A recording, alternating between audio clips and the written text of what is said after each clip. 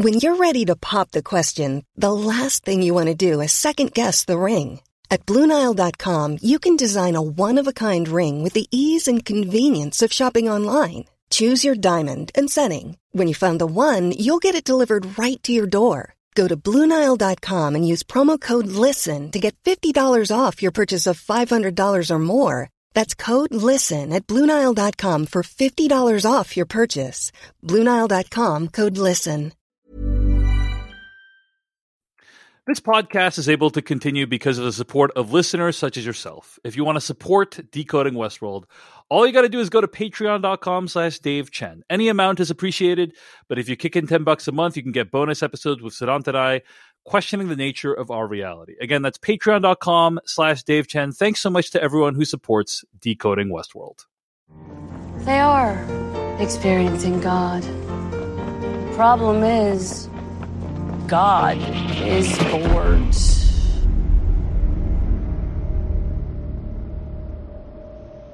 Bored. Hello, everyone, and welcome to Decoding Westworld, an unofficial recap podcast about the HBO original series Westworld.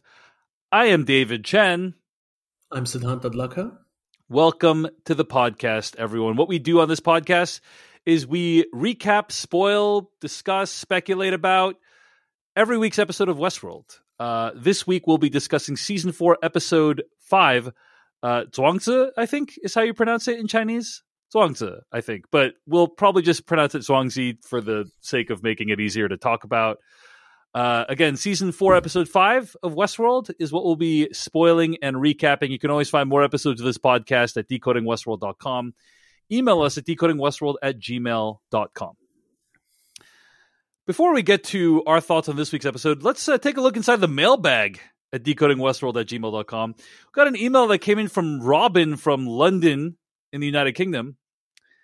Now, before we read this email, I just want to make clear, I don't think this email is true, what I'm about to say in this email, but it's fun to reflect on. Okay? This email comes in from Robin. He says, what if there was sexual tension during the war years between Caleb and Maeve? And what if that tension were realized? Maeve says she'll give him something to live for after his gut wound, and it's easy to assume that she means a dose of limbic daddy daycare.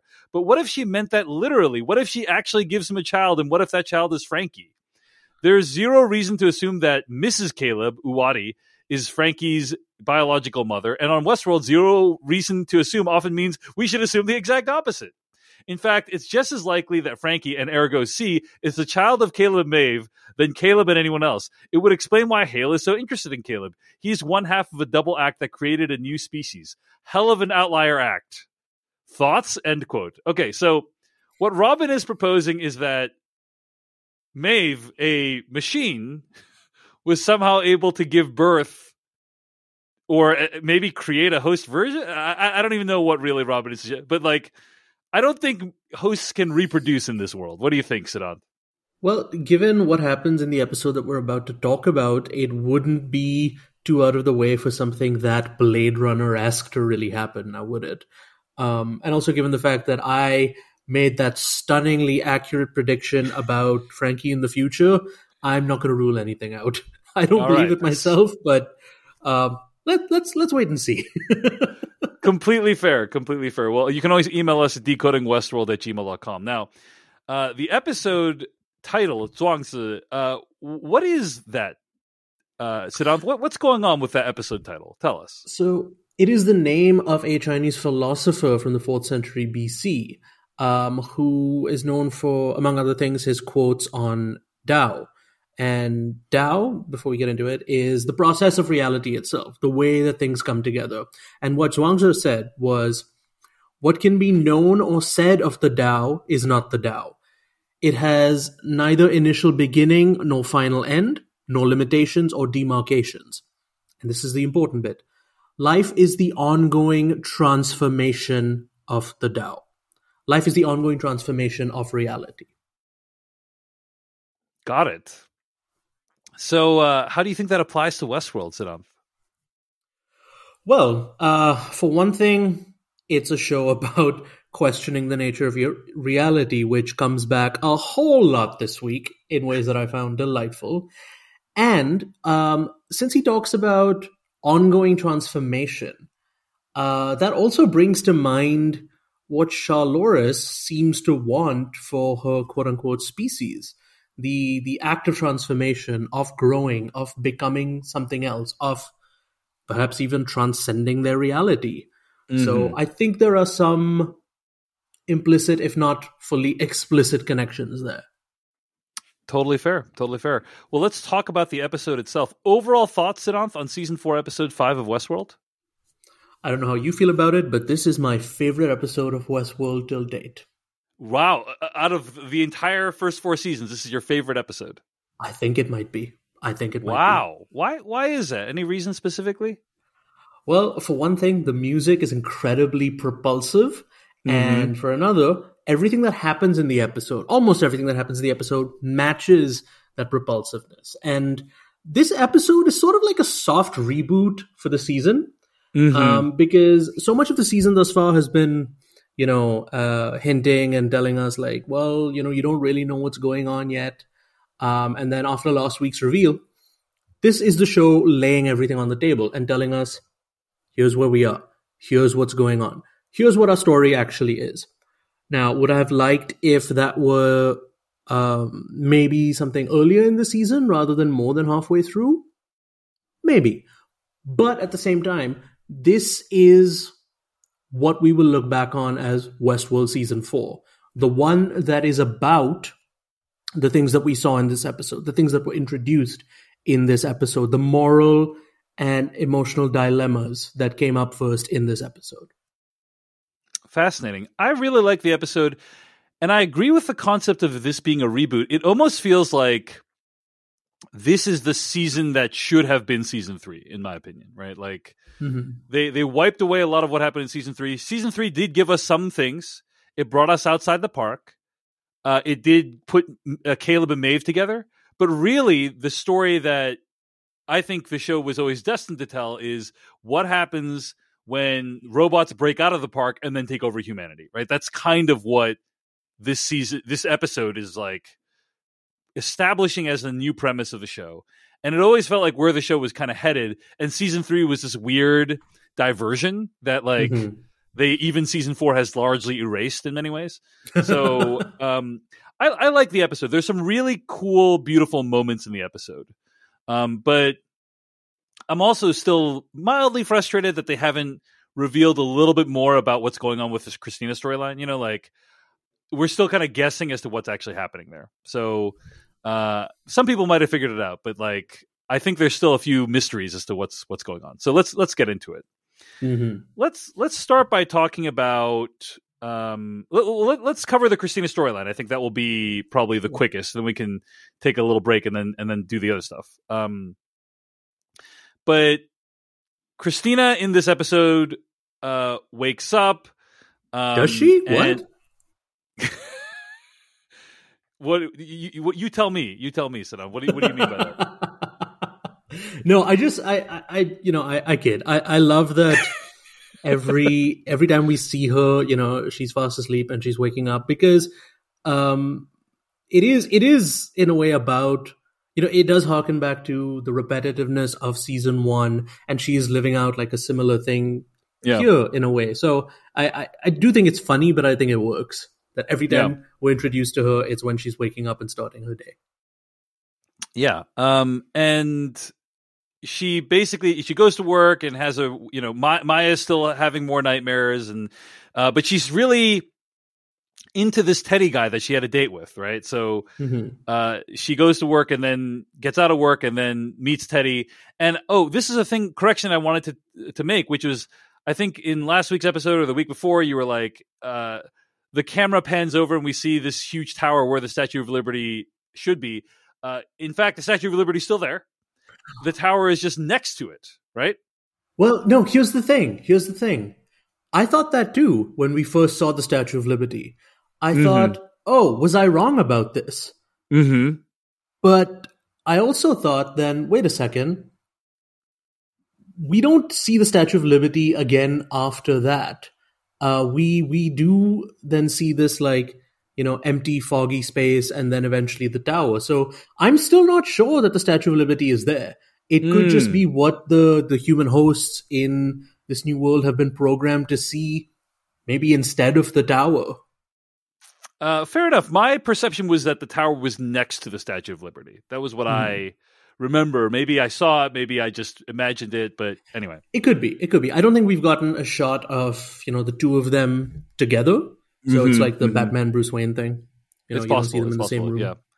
So Teddy basically says, "You're a god in this world," and she does a mind control thing on these strangers that she sees in the park, and so it's clear that Christina is now dictating. It has the power to dictate what the humans do in the show, right? In this reality. And then she goes to meet a college roommate, and Teddy's like, don't deviate from the plan. You don't want to arouse any suspicion at all. And she meets a college roommate, and it's in fact Charloris, or Charlotte Hale, I believe, as she's called in the show. And so they meet, they hang out, and it's a very awkward and it's an awkward lunch with sinister undertones, I would say, right?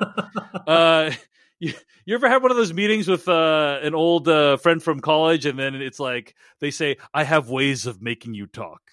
That would basically be one of the worst one of those meetings you could have, pretty much. Yeah, you're catching up with the person who was based on your code and consciousness, but is now turned into a fascist megalomaniac. That college roommate, one of those things. Awkward.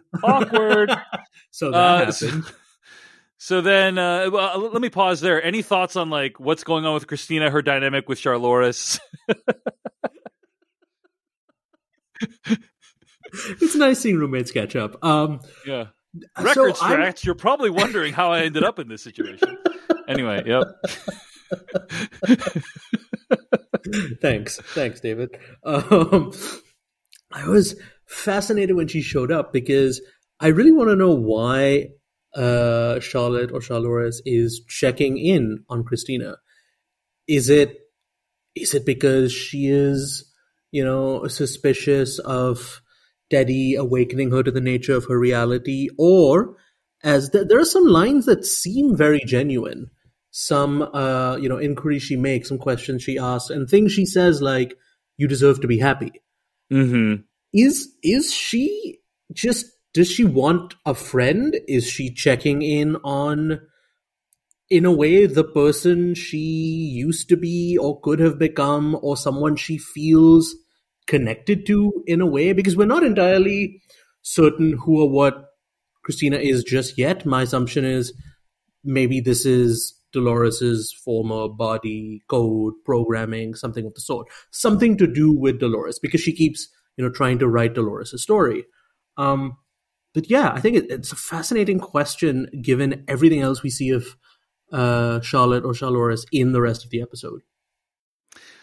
I'm going to put this out there, Siddhanth. I don't know if the stuff between Christina and Charloris is actually taking place at the same time as the other events this episode. I'm just putting that out there. Can I ask why?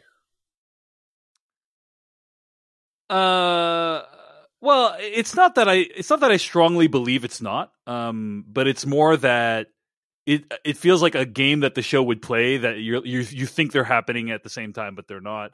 We have no explanation for what Christina is yet. Like, is it a human body? Is it a host body? What Teddy's doing here, etc. And also, Siddhanth, to get down to brass tacks, she's wearing a different outfit than she is in the earlier scene when she's making all those people dance. So okay. Maybe what we're seeing is like an early version of, like when they're still working out the kinks with the tower, maybe. And Christina is somebody who's helping to author these storylines, but they haven't figured it out yet. I don't know. They're probably taking place at the same time, but I'm just like, I'm not ready to accept that because the show has played so many games like that on us in the past, So you're questioning the nature of your reality. I get it. Indeed. Yeah, but do you have any updated theories on what Christina is or what's going on there at this point? I'm still going according to what I thought back in episode 1, that something must have happened to, the original Dolores's body, or the body that she inhabited at the end of the last season, which is, I guess, the explanation for why she looks the way she does. But again, this being Westworld, there could be 100 other explanations for it.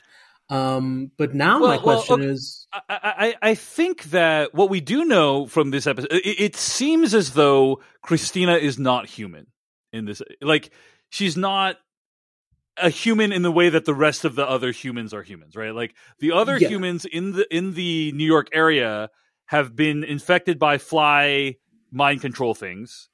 And it seems like Christina is able to control them, right? So either Christina is a human that A, doesn't have mind control flies, and or B, she has the mind control flies and is able to like manipulate them to broadcast to the other mind control flies to change what they're doing, or C, she's a host, or D, she is a computer program that exists in some kind of simulation that's like authoring the things. But she's not human in the same way that she's not, she's not under the control of the other flies, right? Like the way the other humans are, right? Yeah, I think for me, it's at the moment, I'm probably gonna, regret this later. It's as simple as she is a host who has the ability to, send some of these signals or whatever it is to control these people's narratives. But this episode did make me wonder what really was going on with that Peter guy who kills himself. I'm starting to think that it was an old narrative she wrote for a different character, different person that unfolded years ago, maybe decades ago. And they're just like repurposing some of her stories for the newer humans, like rebooting people in a way. Right. I mean, again, go back to Westworld season 1, right? Like Christina or Dolores blended the past and the present, right? So maybe we're seeing her doing that, Christina doing the same thing in this season, where like she thinks that something that happened a long time ago actually happened today, or vice versa.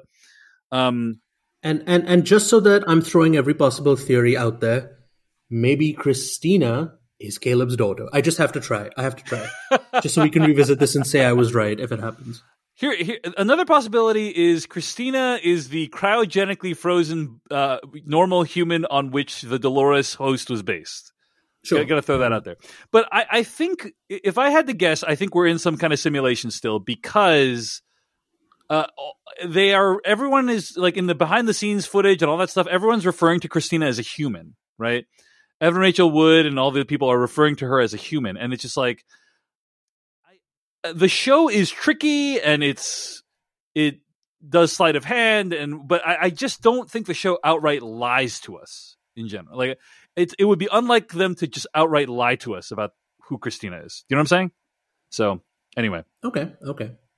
We'll see. Okay. So then Christina is able to mind control her way out of lunch, right? She who don't we all wish? Yeah, she makes these waiters like have a conflict in the background, and then she's like, I gotta go. And so then she leaves, she goes to work, and the boss she looks up Charlotte Hale, and Charlotte Hale not found. Then she looks up Dolores Abernathy, restricted, and then she's clearly triggered something that she's not supposed to see. The boss comes in and asks her, have you ever questioned the nature of her reality?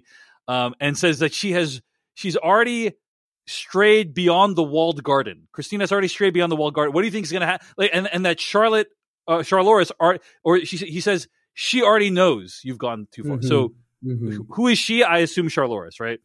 And then he like says, you know what happens to people who do this? And he kind of threatens her before she tells him to freeze, and then sends him home to his partner, and then asks him to reveal to her like what the walled garden is. And then she sees this whole miniature holographic map of the city where she can see basically everyone and what their storylines are. And that part is like all super cool and so on.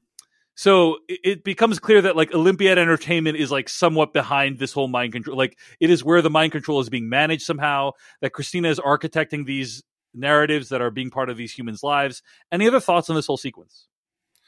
So I think it's really cool that Westworld has now kind of gotten to a stage where it can, if a plot hole, so to speak, comes up, it can be explained away just based on, the whole reality thing or the characters' perspectives. Because my question while watching this interaction with the boss was, wait, why is he being so weirdly explicit about all this? Like, have you questioned the nature of your reality? So-and-so knows, and walled garden, and this and that. So at first I thought, why now? Why is this boss saying all these things now that could be interpreted this way, that seem to break the reality of this world? But then it also occurred to me that from Christina's perspective, it's only now that things are happening around her and interactions are happening around her that seem weird, that she's begun to question. So it's not so much a matter of how the lines are literally written as it is a matter of this is how things have started to sound to her. That everything that is said now hints at some kind of additional layer to reality. So that's just the way I read the scene, especially the second time I watched it, because I thought to myself, okay, this is how she now has started to see things. To be fair, she did have that stalker guy earlier from episode 1 and such, right? Well, that too. But, yeah, that'll do it. There is a final scene where she talks to Teddy and is like, what's going on here? And she says, who did this and who built this? Who did this to me? And he says, you did, right? So I think what is being established by that line is that Charloris and Dolores are the same person, and that this version of Christina is obviously Charloris built the whole city and the whole infrastructure that they are seeing, but that Charloris has somehow birthed or created or set this Christina situation up, right? Is what is being implied by the Teddy interaction at the end. What did you think? I think it was left kind of vague in an interesting way that I can't wait to see unpacked next week. And I haven't looked at any, previews for the next episode or anything. But I took that line to mean possibly one of two things. That literally you, Christina, yes, this version of you are inadvertently responsible for this. Because she is, without necessarily knowing, controlling these people in a godlike way. Whether or not, how much of a hand she had in creating this world, don't really know. But the other interpretation of that line I had was a version of you, a version of Dolores, a version of her that is now Charlotte Hale. So I think it's a line that is intentionally obscure and comes wrapped in a lot of different meanings. But I do want to point out something else about that scene when she first looks at the tower. And this doesn't factor into whether or not I think the Statue of Liberty is still there or still isn't there. But the way the tower was lit and framed, it kind of looked like a hand holding a torch. And I thought that was just a very sinister way to frame the tower. Kind of a Planet of the Apes reference style, a little bit? Perhaps? Possibly, yeah. Yeah. Well, great point. But yeah, I think those are solid ideas as well for what she might be saying. And it certainly lends credence to this simulation theory, right? Like if she is in a simulation and Christina is responsible for the simulation somehow, like she is. But again, we'll find out more in the next episode. That's why it's a little bit frustrating. I wish we just knew. It's kind of when you're watching Westworld, you're guessing what's actually going on, right? You don't know who this Christina is. And we've now been guessing for like 5 episodes. I hope we get some resolution next episode. But it's been fun. It's been fun to be on the journey with this character. Ready to pop the question? The jewelers at BlueNile.com have got sparkle down to a science with beautiful lab-grown diamonds worthy of your most brilliant moments. Their lab-grown diamonds are independently graded and guaranteed identical to natural diamonds. And they're ready to ship to your door. Go to BlueNile.com and use promo code LISTEN to get $50 off your purchase of $500 or more. That's code LISTEN at BlueNile.com for $50 off. BlueNile.com, code LISTEN. Mom deserves the best, and there's no better place to shop for Mother's Day than Whole Foods Market. They're your destination for unbeatable savings, from premium gifts to show-stopping flowers and irresistible desserts. Start by saving 33% with Prime on all body care and candles. Then get a 15-stem bunch of tulips for just $9.99 each with Prime. Round out Mom's menu with festive rosé, irresistible berry chantilly cake, and more special treats. Come celebrate Mother's Day at Whole Foods Market. Before we move on, Siddhant, let's take a break and talk about what else that you have been working on. Anything else? If people enjoy our scintillating discussions here, what else should people check out in terms of your work? Nope. Sorry, the movie Nope, which I've reviewed over at IGN, which I really loved. So definitely watch the movie if you can, safely on a big and loud screen, and then read my review at IGN.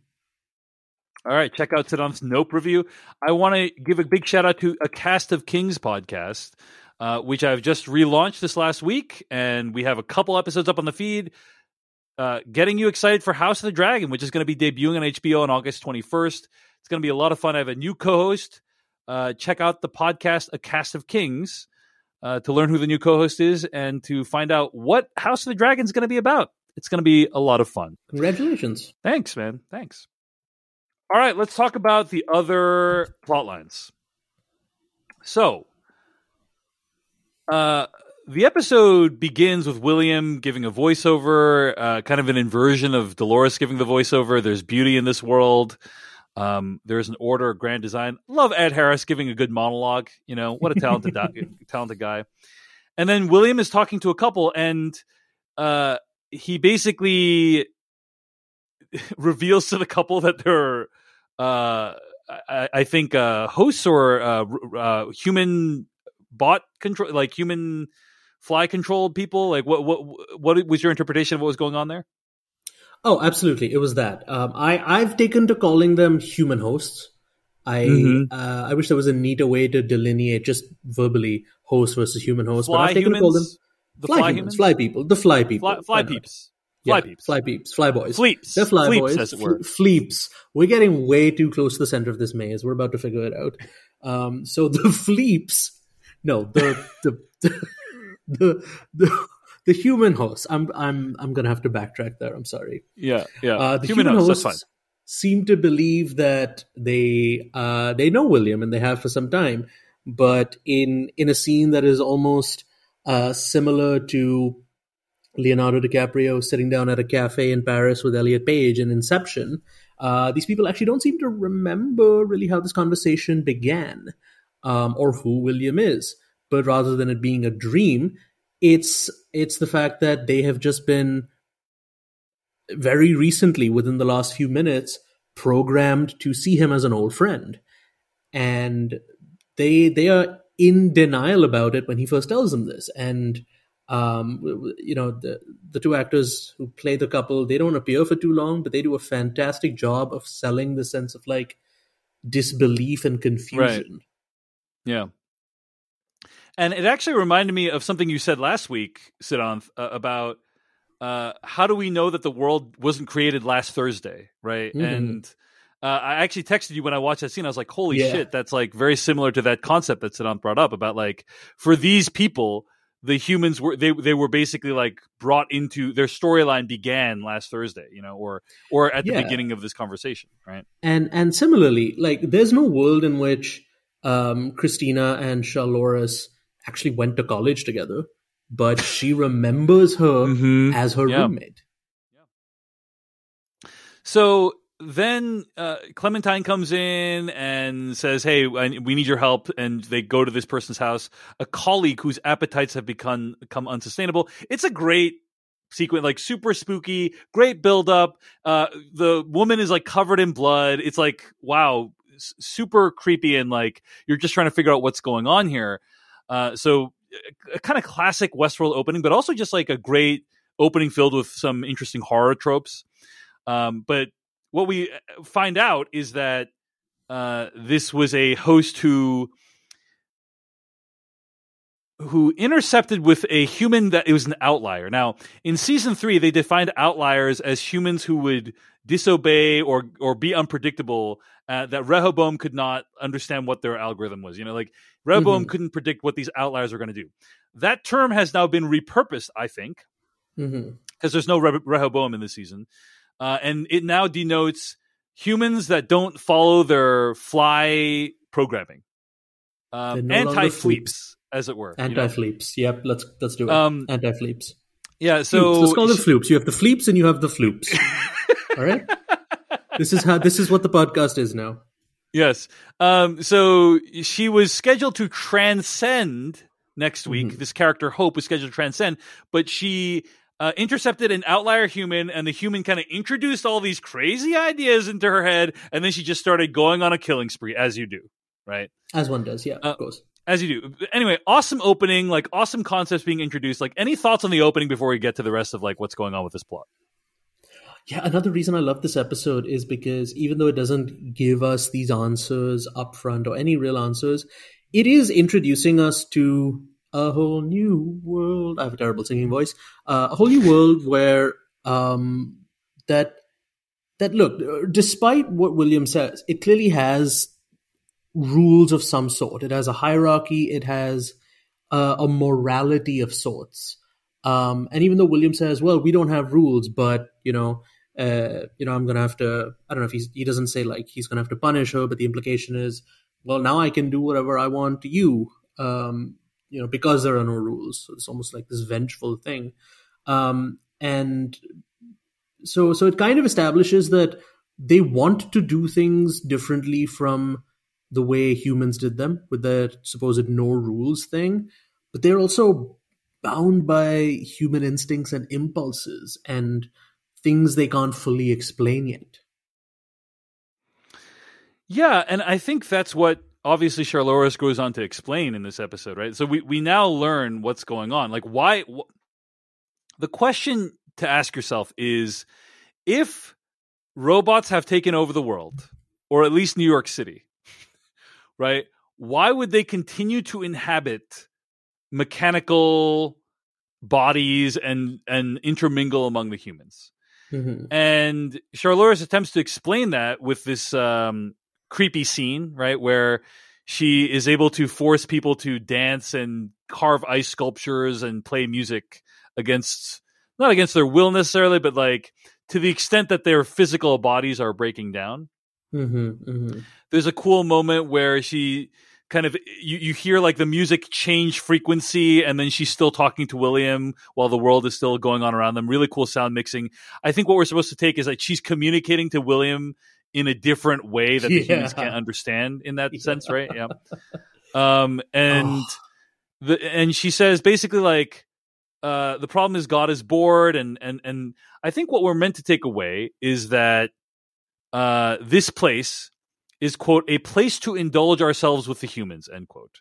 Right? It's a place to have fun, to just let it all hang out and chill out a little before you, quote unquote, transcend. And I think the idea of transcendence, like, what do you interpret as transcending in the context of the show? So I'm not 100% sure yet, but we do see later on what appears to be one of the hosts transcending, where they're what is the brain ball thing called again? I think brain balls is fine as a term. Brain balls. One host has his brain ball removed and placed in some kind of humanoid-looking vessel that isn't supposed to function like a body. I think it's more symbolic, which is also interesting in its own way. And I think they are, mingling in their own form of, like robot afterlife that we've seen already or something like that. Because my interpretation of when they say transcending, and based on a few other things that Charlores says, is they are transcending the physical form. They are transcending their human forms. Yes, because if you are AI, if you are artificial intelligence, you don't need a physical form. You can be a being of pure energy that lives in a computer. Why would you want to, unless you want to? Which is, it sounds like, is what a lot of the hosts are doing. They want to stay with the humans because they're bored, they're addicted to it, they like it. I will say, I love the sequence where she forces everyone to dance. I wish that we had a better sense of, like, the humans are basically have no affect. Like, she is able to control them so well now that they have no affect. Mm-hmm. And that to me makes them very similar to hosts. I wish we got to see like that the humans were like fighting it to some degree. Like, we saw the guy, his hands were all bloody, like his fingers were all bloody, but he doesn't seem to be in pain at all, right? Mm-hmm. I think it would be more interesting if they were actually in pain, or there's actually some indication that they're humans. Otherwise, they're just basically functionally hosts. You know what I'm saying? So that was a little bit of a disappointment with this vision of the human-controlled world. So I do understand that, especially because last week we got to see Caleb fighting it from his point of view, the original, Caleb. But I think, I'm willing to forgive it for this episode just because it's one that we are getting almost entirely from a host perspective. And that, these humans have been, living like this for so long and conditioned for so long. I would say, like, most of the humans we see seem to be, 20, 30, 40 years old. So for the majority of their lives, this is all that they've known. So they would at this point be, since they were probably kids when they were first fleeped. Is that what we're calling it? They were fleeped. Yeah, fleeped is great because it's like flipped almost. Yeah. Yes. Oh my God, it is. Totally intentional. It's because this has been a lifelong thing for them. This is all that they know essentially. But I wouldn't they still experience pain and anyway? Well, maybe not. Yeah. Maybe we'll learn more about how the fly control works in the future. But anyway, well, we do briefly see that one lady fall down because she hurt her ankle, but it's not the same as you're right. It's not the same as the guy with the bloody hands. They clearly have like physical limitations that the hosts don't have, right? Yeah. So that's clear. But I have to say I love when she just yells chair. Yes. And 3 humans just come and like form a chair for her. Because coming into this episode, if you remember last week, we had questions about what her motivation is, and I thought it would be cool that she just likes to mess with people. She just likes to torture people. And so coming into this episode, before I watched it, I started wondering, is she a sadist? And wouldn't it be an interesting question to explore? Like, how would sadism function in the context of a host? Of artificial intelligence? Where would it come from? How would it manifest? And we see elements of it in this episode, especially with her, that she is so bored and so vicious that this is the kind of stuff she's pulling. Yeah. If you are able to say chair and then 3 people converge on you and form a human chair, that's when you've made it. Like, that's when you have achieved what you need to in life. I hope one day to get to that point, Just have people following me around, and I say chair, and then the chair. That's it's a very aspirational situation she's creating, is what I'm saying. You know what I mean? It reminded me of Xerxes in 300 when he walks off his platform, and I think there might be slaves. They like form steps beneath him. Mm-hmm. Mm-hmm. Yeah. I'm just joking, by the way. Slavery is terrible. So thanks for clarifying. Oh gosh. moving on. David uncancelled. Yes, thank you. So moving on. There's a bunch of things we learn about the whole system that Charlores has created in this episode, right? We learn that there are, I think, hundreds of outliers, if I'm not mistaken, right? And that basically this is like normal. There's going to be spoilage in the crop. Like, no program is ever going to be perfect. And I think that's a great accepting attitude that Charlores has for her own flaws. Awesome attitude to have there. We also learned that this killing spree thing has happened multiple times when I guess it's hosts that have intersected with human outliers is what's been going on, right? Yeah, and then so hosts have intersected with human outliers, and then as a result, gone on killing sprees, and that this is not the first time it's happened, right? It is the 38th time. Yeah. And then she also is really unhappy with the host version of Ed Harris and his inability to fix this problem. Yeah, go ahead. I felt so bad for host William. Until now, he's been this ruthless, vicious murderer, kind of, like what she becomes. But Oh, Ed Harris, he gives such a heartbreaking performance. He's like a wounded animal because I think he just wants to live up to his potential.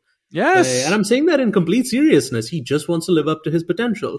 He just wants to be the ruthless killing machine that he was designed to be. Yeah, but then, Shaloris tells him, well, your original was better and like stuff like that. And he just, he gets to this point where he looks like he's about to cry. And it is such a heartbreaking performance in such subtle ways. Indeed. I agree. He's great as usual. And then she says, well, at least you can handle this one job. Take out this outlier for me, okay? And we also learn, by the way, that they're not supposed to talk to the outliers. Yeah. Right? Like, you break protocol if you talk to the outliers. This is what causes the killing sprees, so don't talk to the outliers. No, it's like, don't feed the Mogwai after midnight. Don't talk to the outliers, right? Mm-hmm. So there are rules after all.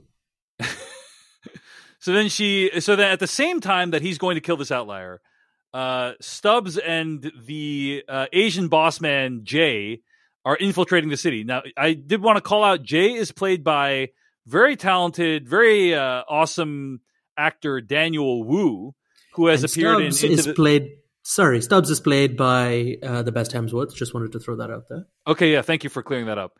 And then Jay is played by Daniel Wu, who's appeared in Into the Badlands and is a total badass. So there's an amazing moment when they're trying to influence, and then all of a sudden he's like, something's wrong, and then everyone turns around. That's like, that moment sent a chill down my spine, and is just really, really well executed. It was better executed than everything that came after that, because it's completely implausible that those guys would be able to get out of their situation by pushing their way out. I think that I think my guess is, Siddhant, that there's probably like a different version of this sequence where like they mowed all those people down by shooting them, and the people behind the show were just like, it's probably in an era of like massive gun violence in the country. They're like, maybe we shouldn't have like 3 people like killing 50 mind control humans. You know what I mean? Is my get like either in conception or maybe they even shot it, but like what we ended up with is literally they just pushed their way out of it. They like ran and pushed their way out of it, which was like a little bit disappointing, I think. Yeah, something's missing there, because the sequence starts with what appears to be, some kind of hand-to-hand combat, and then it goes to the rooftop, and then by the time it cuts back, all these people are on the floor. And I thought to myself, well, I would have liked to have, seen that fight scene. But now that you mention it, maybe that was the rationale, that there were maybe there's like a bunch involved. of gunfire, and they're like, hey, it's hitting too close to home to have like one person mow down like 30 people with a automated weapon or something like that. Yeah. I have no idea. But I will say, even though it makes what ends up happening really implausible, because you see like 50 people like converging on them, and it's like, how do they get out of this?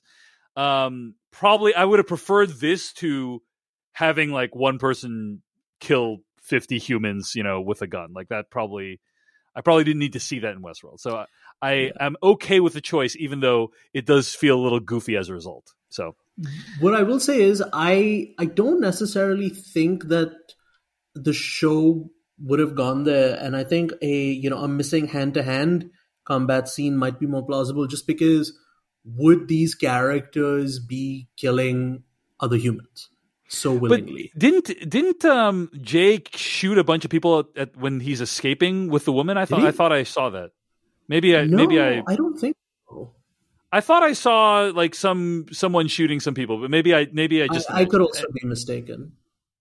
So okay, but you're right. Like maybe they don't want. They think these are actually humans, and so they don't want to kill them, right? So that's another reason why. And so they show us a little bit of hand-to-hand combat, and they're like, But I don't. It was weird the way it played out. That's all I'm gonna say. Yeah. Either way, it feels like something's missing. Feels a little bit weird. And that's the problem, is you have a setup of 50 people turning and looking at these people. That's like such an awesome setup, and then like the payoff was like not as good. But that's a hard setup to pay off well. So anyway, let us talk about. So then the outlier lady, like she can actually see the tower, which is weird because most of them can't see the tower, right? Interestingly, Christina can't see the tower either. right? Yeah. So is she a fleep? Anyway, okay. So, and they have this kind of like tender. The outlier woman, and William kind of have this tender moment before Jay comes in, shoots William, runs away with the woman on the boat. So, okay. Gotta collect myself. Sorry. There's a final sequence between like William confronts the real, like host William confronts real life William, which is kind of cool, right? And he kind of has this existential crisis in front of real William, basically. And real William is having a blast. He's like, looks like you reached the center of the maze. Maybe it's time you question the nature of your reality. Dun, dun, dun. And so I think it's a cool idea, and I think it's playing out interestingly, which is basically you have this host William who is better in some ways than his human predecessor. He can make 3 holes in 1. He can kill more efficiently. He can run faster and kill harder and do whatever. But there's something that's still missing, an essential piece of the human puzzle that makes real William what he is. And so host William is getting really frustrated that he can't live up to that. And I think, having this kind of dialogue is an interesting way of exploring that. Any thoughts on this whole storyline, this William interaction? Yeah. Any thoughts on that whole situation? Yeah, I think we're gonna see these two Williams, I don't know, team up or something that. But either way, maybe I'm thinking too many steps ahead.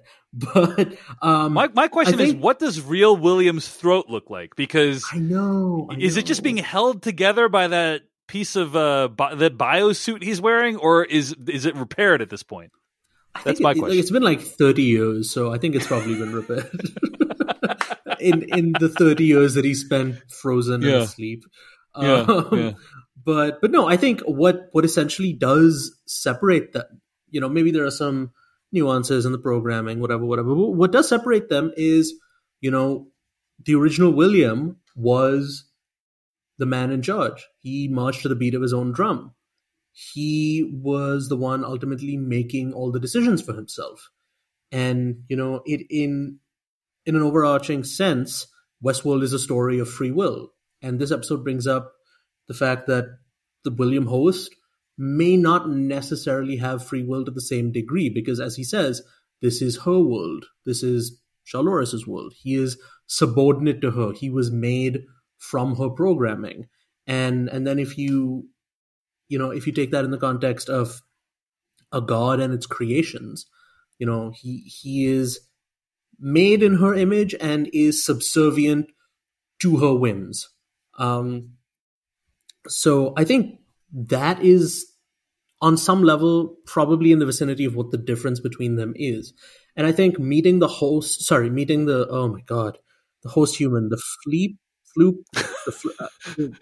lady on the rooftop.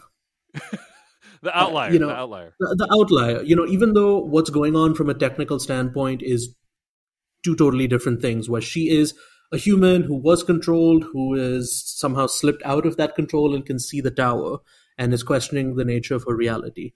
He is a host, right? So completely different things. But at the same time, they're in a similar emotional space where he has, on some level, begun to question, what am I? What am I doing?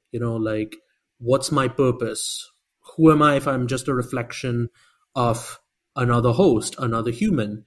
And, what is the real nature of my reality if these terms are being dictated to me? So in an emotional sense, they're in the same place.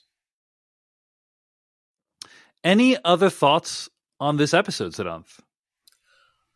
I love the way that host William develops from the opening to the closing scene, because he gives essentially the same voiceover. And there's a case to be made that he is actually saying it in both cases. But either way, he goes from opening this being a controlling, borderline sadistic bastard to this sort of lost, wounded, person, robot thing. He has a very William-esque journey, let me say. He goes from being season 1 William to, William kind of paranoid and questioning who he is. I believe that was in the second season? Yeah, I think that's right. Yes. Yeah. So he has almost that entire 2-season-long arc in one episode, and it's very convincing. And I went from hating him in the opening scene to really, really feeling for him at the end of this hour. I agree. Ed Harris is great, and we are blessed to be able to have his work in the show. So, loved it. It's worth pointing out what we didn't see this episode, right? Is we had no, there's two big things that were absent from this episode.